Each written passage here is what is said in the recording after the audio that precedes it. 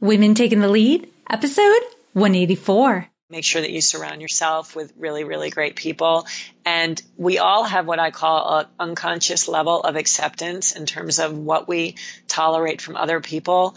You should have a very high bar regarding what you expect in terms of behavior from other people. You know, how much disrespect do you allow, right? I mean, how much condescension do you allow?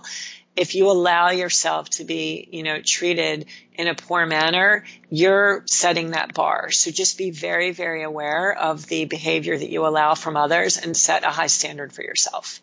Hello, my name is Jody Flynn and welcome to Women Taking the Lead, where we are all about creating blasts of inspiration to help you overcome self-doubt so you can lead with confidence, integrity, and a sense of humor. Head over to womentakingthelead.com to join the community and get the resources to support you on your leadership journey. Now, your future awaits, so let's get started. Every child wants to be the hero of their own story. At JulesCustomBooks.com, your child plays the central role in every book, bringing joy and delight when they hear their name and those of their family and friends. Visit JulesCustomBooks.com to make your child the star of the show.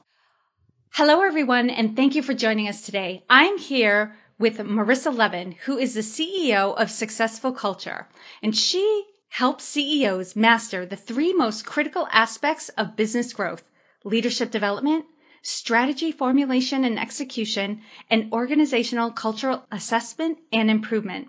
Marissa also helps CEOs build the supporting communities they need to grow, including advisory boards and CEO roundtables.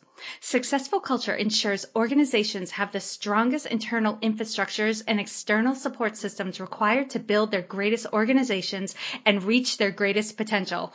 Wow, Marissa, you are up to some big work in the world, but that is just a little overview of who you are in the world. So if you could share a little bit more about yourself and your own humble beginnings. So my own humble beginnings. I am the youngest of three kids. I have two older brothers that are 6 and 8 years older. So I will be turning 50 soon. And I definitely came from humble beginnings. My father worked for the federal government for about 35 years in NASA until he retired, and he was in a cabinet level position, and he was someone who definitely viewed life from a place of service.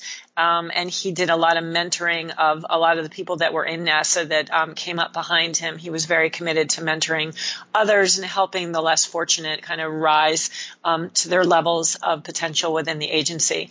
My mom also was someone that lived from a place of service. She was actually a financial controller for one of the largest AIDS and homeless shelters where we lived, which was in Baltimore. So she ran one of the largest shelters in Baltimore City. And so I grew up very much in a environment of service to others. So clearly, Marissa, you have come from a background of service and leadership. So I imagine that you've had a lot of support and nurturing to be that person, to be a service leader. But if you could take us back to a time when you were playing small. We all have those moments in life, no matter how much support we get, no matter how many, positive messages our parents give us. There's always a point in our life where we don't go big, right? We think we're capable of only so much and we limit ourselves a little bit. So if you could share us your playing small moment and the lessons you've learned from it. Well, I'll confess something, Jody. That is, I think, for all of us, a continuous process. Like even where I am today, I built one company and left that in 2012. But prior to that, it was a 17-year company that under my leadership did $15 million in revenue annually. So I bootstrapped that from basically nothing. And then I left that company and I've started a second company and I've written 2 books. And, I've accomplished all these great things like writing for Inc. magazine. But I'll tell you, I still have that nagging voice in my head that says, am I really able to achieve my vision? So we all still have it, but getting back to your specific question about when I did play small, My company that I worked for, the company that I worked for before I started my first company, I was an instructional designer and a writer. And when I was there, I worked as kind of like the prodigy to the CEO. And this was before my husband and I had any kids. So I was, working literally around the clock to learn. And I remember going to him, wanting to get a raise. And this was after I put myself through graduate school and I knew how much money I was making them. And I created a really, really strong business case to actually justify a salary increase. And he said to me, "You'll never be worth more than $34,000 to my company." And I really had kind of like this, moment. I mean, it was a serious inflection period where I thought to myself for a moment, maybe I really will never be worth more than $34,000. But then I thought about something that my mom taught me. And, she said, you never let anyone else determine your value or determine your worth. And it was really at that point that I decided that I could add a lot more value to the world than just $34,000 worth. And that's when I decided to start my first company. Good for you. I can't even imagine somebody being that blunt. Yeah. But on the other hand, well, it's kind of good that he was so truthful because it was a choice point. It was totally a choice point. I mean, I guess I was like 26 years old when that happened. And, I didn't even know what I didn't know at that point. I mean, I hadn't taken any business classes. My undergraduate degree was a concentration in English, it was an undergraduate degree in English with a concentration in Shakespeare. I mean, I had no business background whatsoever except for what I had learned in my consulting role.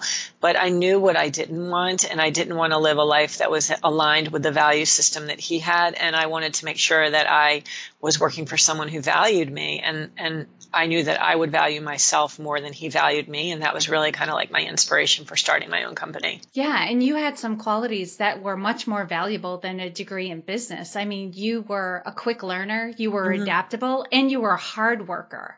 Yeah. I mean, those are qualities like you can't get from a degree. Yep. No doubt. Yeah. I had a really strong work ethic, and that was something that I was raised with.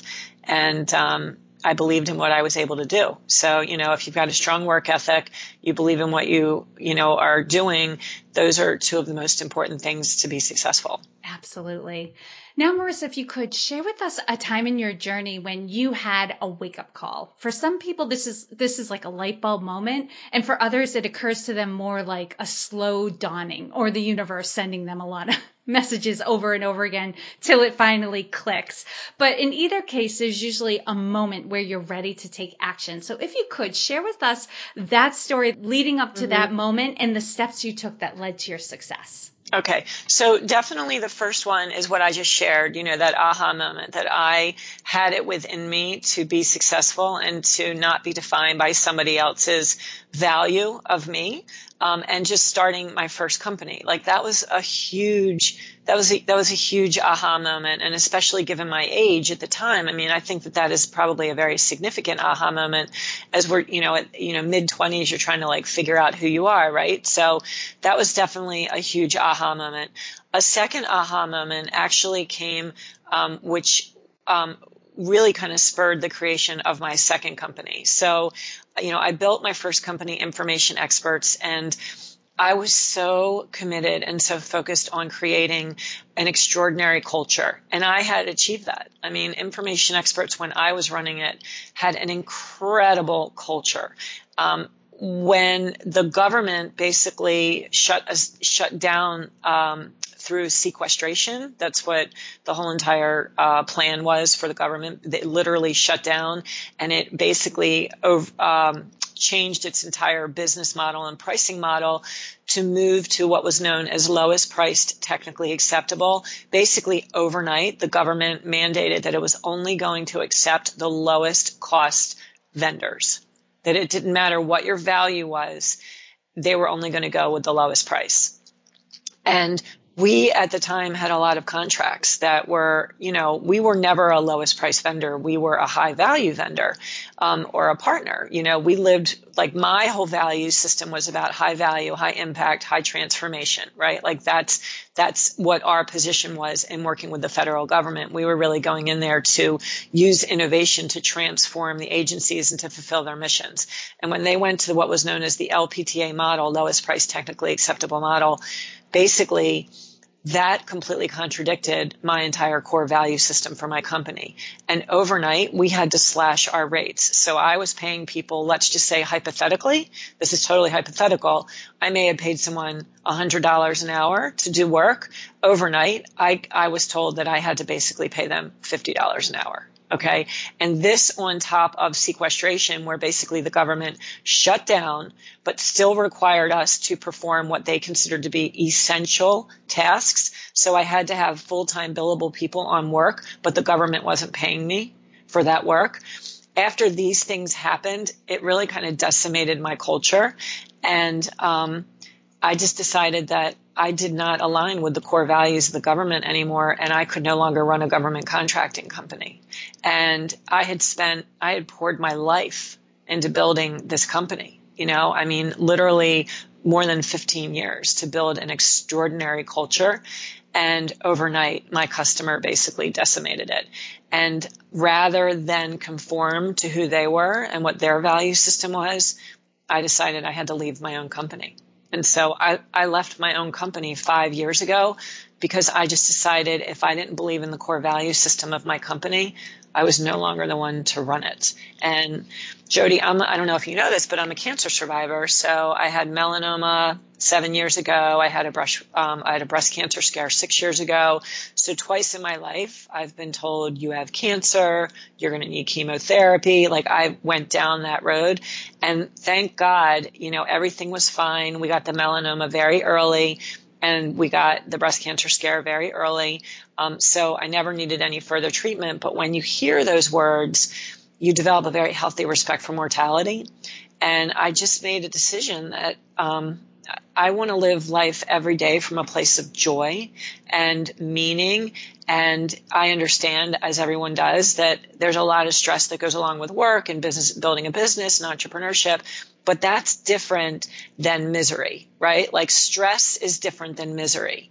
And so I just made that decision with my company when the government kind of like put us through, put us through all of that, my life was just worth too much to be subjected to their value system. And so I walked away and I started a second company, and I resigned and I transferred everything to the leadership team that was there. Good for you, Marissa. I mean, those types of scares, they suck, but the benefit of going through that, and I'm glad they were just a scare and that you're well, but they help us get our priorities in order. They do. And put our head on straight, and we start to appreciate what's important and what's not important. And having had that experience when this was all happening, you were able to recognize that the environment you were in no longer worked for you. And I talk to the women in my community about that all the time, how, you can be in a certain company or a certain situation and it totally works for you and it supports you and it helps you grow. And then it gets to a point where it's not anymore. And you have to recognize that, and you have to be ready to move on when it no longer supports you. And sometimes there is nothing wrong that happens. It's just you've grown beyond it, or your values are no longer represented there, just like in your scenario. But you hear too many people who stay in those situations and suffer through it. And it absolutely is a difference between stress and misery. I was just mentioning a few episodes ago, I had Millie Welsh on, and we kind of, joked a little bit about first world problems, right? Because that's what they are, and to recognize when nobody's going to die, nobody's getting hurt, right? Let's put this in perspective. Let's recognize the benefits we have. Stress is not the same as being in a miserable situation. You were in a miserable situation and you got yourself out of it. You know what? Psychologically, it was devastating. Yeah. I mean, it really was. I grew this amazing company, and I was able to really focus on work-life balance and work-life integration and do meaningful work. And reinvest in my employees. And it's just the way the whole government kind of just decimated my culture. It was psychologically devastating, and I just had to pull myself out of it. The average CEO spends 7 years in that position before moving on. And I only, I did it 13 years, right? So I almost did it twice as long. And one of the things that I write about a lot and that I help my clients go through as they have to evaluate whether or not they have the right people in the right seats is the Peter Principle, which is basically when someone in your organization rises to their highest level of incompetence. So we have people that are with us and either out of loyalty or just out of, natural progression, we promote people up and up and up to the point where they get into a position where they don't even have the competencies and the skills to be successful in the position we've put them in. And the Peter Principle can apply to the C-suite. But most CEOs and most business owners have a really difficult time stepping out of their role enough to look inside and say, you know what, I may not be the best person for this company anymore. And that's basically what I did, because I don't live or lead from a place of ego. And so I don't equate my whole entire identity with my brand or with my company. I view that as just one element of my own identity. So when I was able to step away from information experts because I knew that in the totality of my life, it was just one aspect. Mm-hmm.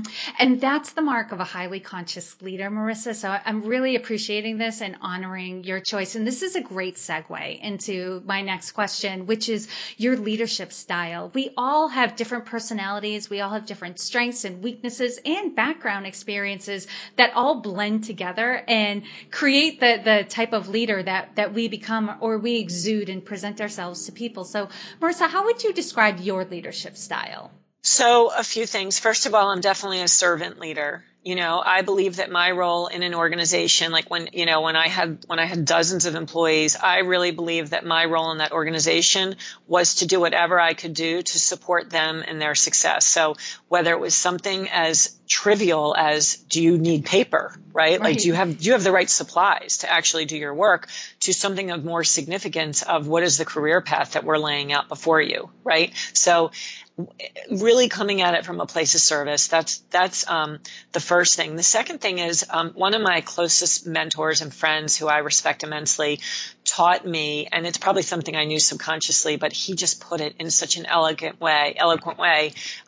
The best leaders always subjugate their own agenda for the higher good of the organization. So I'm always trying to keep myself in check, not only with successful culture, but actually with my clients, because I work with so many CEOs, right?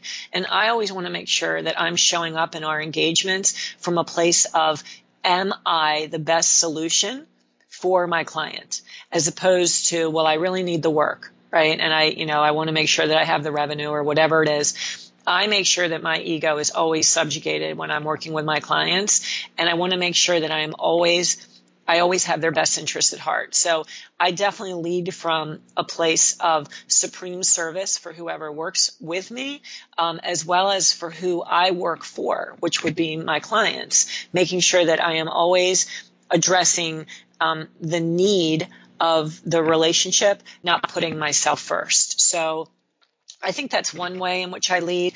I definitely lead from a place of core values. I lead from a place of culture. I've done so much work on culture, and I know that I'm out there known kind of as a culture expert. Tony Robbins, their podcast had me on for an hour talking about organizational culture. And one of the things that I shared was, every organization has a culture. It's either by intention or by default.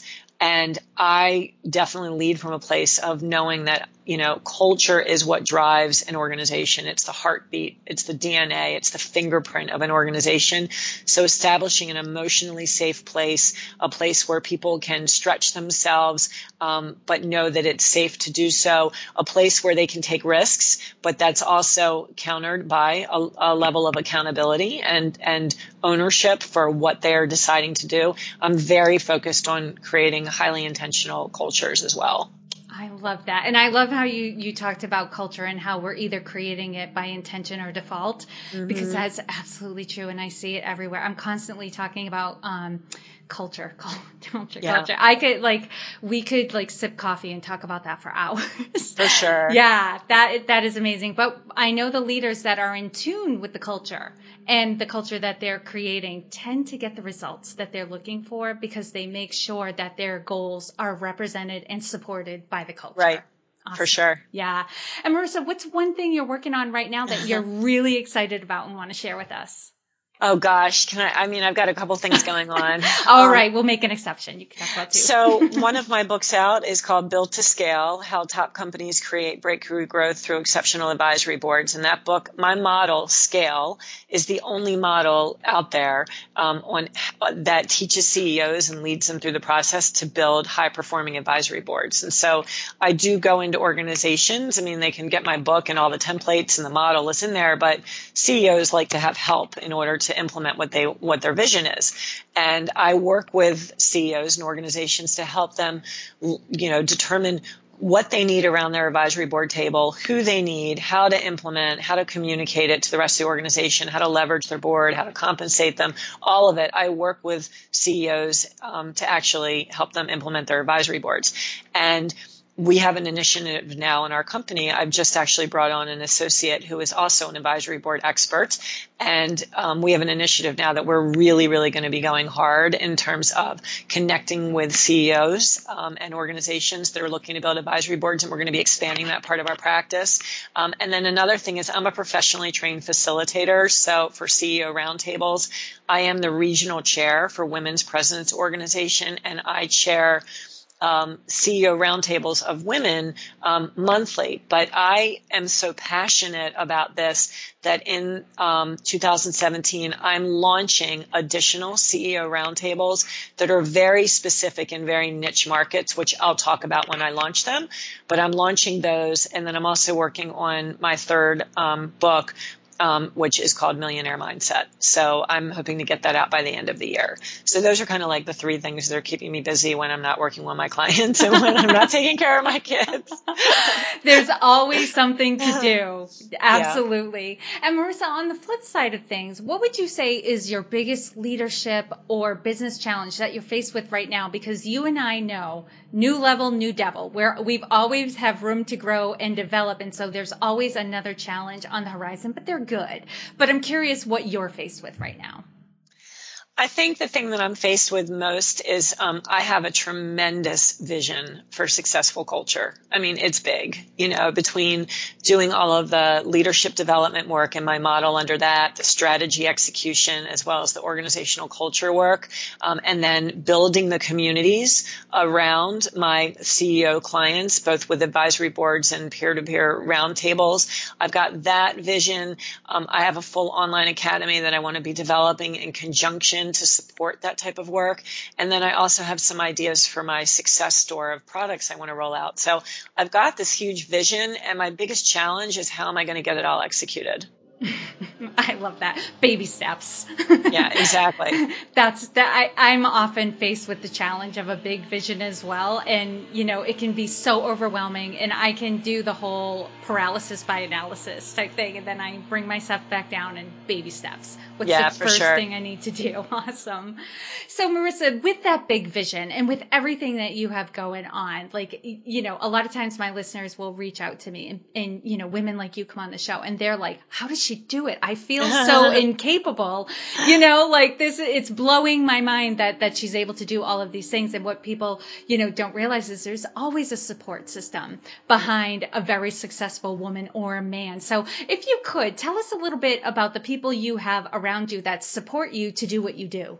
Okay. So obviously, given that I'm a professional trained facilitator and I write about advisory boards, obviously I believe that our communities around us are our lifelines. So, I have an entire dedicated team of advisors, that I have a few of them that I just don't make a move without. I call them all the time and say, what do you think about this? What do you think about this? Can you look over this? I mean, I definitely rely heavily on my advisors. I have a mastermind group that meets quarterly, and we meet for 8 hours once a quarter where we bring our specific business challenges challenges to the table, and we mastermind those. So that's super, super helpful. I'm also a member of Entrepreneurs Organization, and I'm in an EO forum. So that's with another 6 business owners, and we meet once monthly for 4 hours. And then I'm in I am in another group in the DC region called Cadre, and that gives really great support, both professional support and emotional support. And I have to say that my girlfriends are my lifelines. I mean, I've got a couple inner circles of girlfriends from different parts of my life, and I invest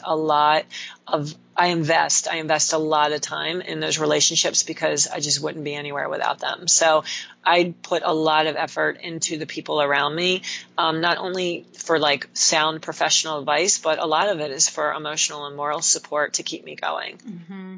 Awesome. And now, Marissa, I'm going to do a quick leadership roundup. So tell us, what is one practice you have that helps to make you a better leader? Oh, I'm a voracious learner. So I am very, very intentional about the content that I consume. So, when I'm in the car, I am constantly podcasting, right? I'm listening to podcasts where I can learn a lot. I read a lot. I listen to books a lot. I watch a lot of TED Talks. I'm constantly, a sponge, just trying to learn from other people on what they've done right and what they've done wrong. And I surround myself with really, really good people. So I'm just very intentional about the content that's coming into me and who I'm around. And I don't spend a lot of time like scanning the Facebook feeds. I don't watch TV a lot at all. I don't scan CNN. I really am very cognizant about the types of information that like comes into my psyche. And what is one book that you would recommend to a woman to help her develop her leadership? Oh, wow. One book to develop her leadership. Well, you know what? It's not necessarily, obviously this is a women's podcast, but I think that the best book for anybody to read is The 4 Agreements by Don Miguel Ruiz. And I know that's more of like a spiritual book, but I don't really separate the two from like spiritual, strategic, higher purpose, that whole thing. The 4 Agreements by Don Miguel Ruiz are 4 agreements that we make with ourselves in how we show up in the world and how we engage with others. And agreements have to do, with like be impeccable with your word. What are the messages that we're not only telling others, but what we're telling ourselves? Don't take anything personally, knowing that the way other people treat you is truly a reflection of them. It's not a reflection of you. Don't make assumptions. How can you come to conversations, experiences, people, events with truly a blank slate without bringing judgment into it? And then always do your best, knowing that your best is going to vary from minute to minute, hour to hour, day to day, month to month, making sure that you're not judging yourself when you're really giving full effort. So The 4 Agreements is a very, very profound book that will really, change the life of anybody who reads it, because it changes how they show up in the world and how they feel about themselves. Amen. I'm backing you up on that. That I constantly am saying that book changed my life. Mm-hmm. So yeah, for sure. If anyone's listening and you have not read The 4 Agreements yet, you must find it and read it. I love it. And Marissa, what advice would you give your younger self? Well, from a business perspective, fire faster. Like that's just from the pure, like sheer business perspective, hire slow, fire fast. When you've got someone who's not working out, cut your losses. Instead of like keeping the wound open and like literally like having it like drain you, just, cut your losses, wrap the wound and move forward. But as far as like just in general life, I probably, would say make sure that you surround yourself with really, really great people. And we all have what I call an unconscious level of acceptance in terms of what we tolerate from other people. You should have a very high bar regarding what you expect in terms of behavior from other people. How much disrespect do you allow, right? How much condescension do you allow?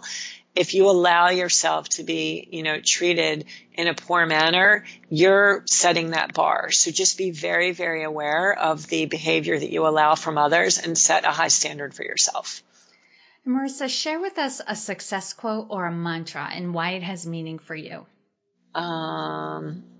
Let's see. Well, again, kind of like getting back to the spiritual side. So there are two that I live by are be the change you wish to see in the world by Gandhi, and then also Buddha, the trouble is you think you have time. So I kind of remember those all the time.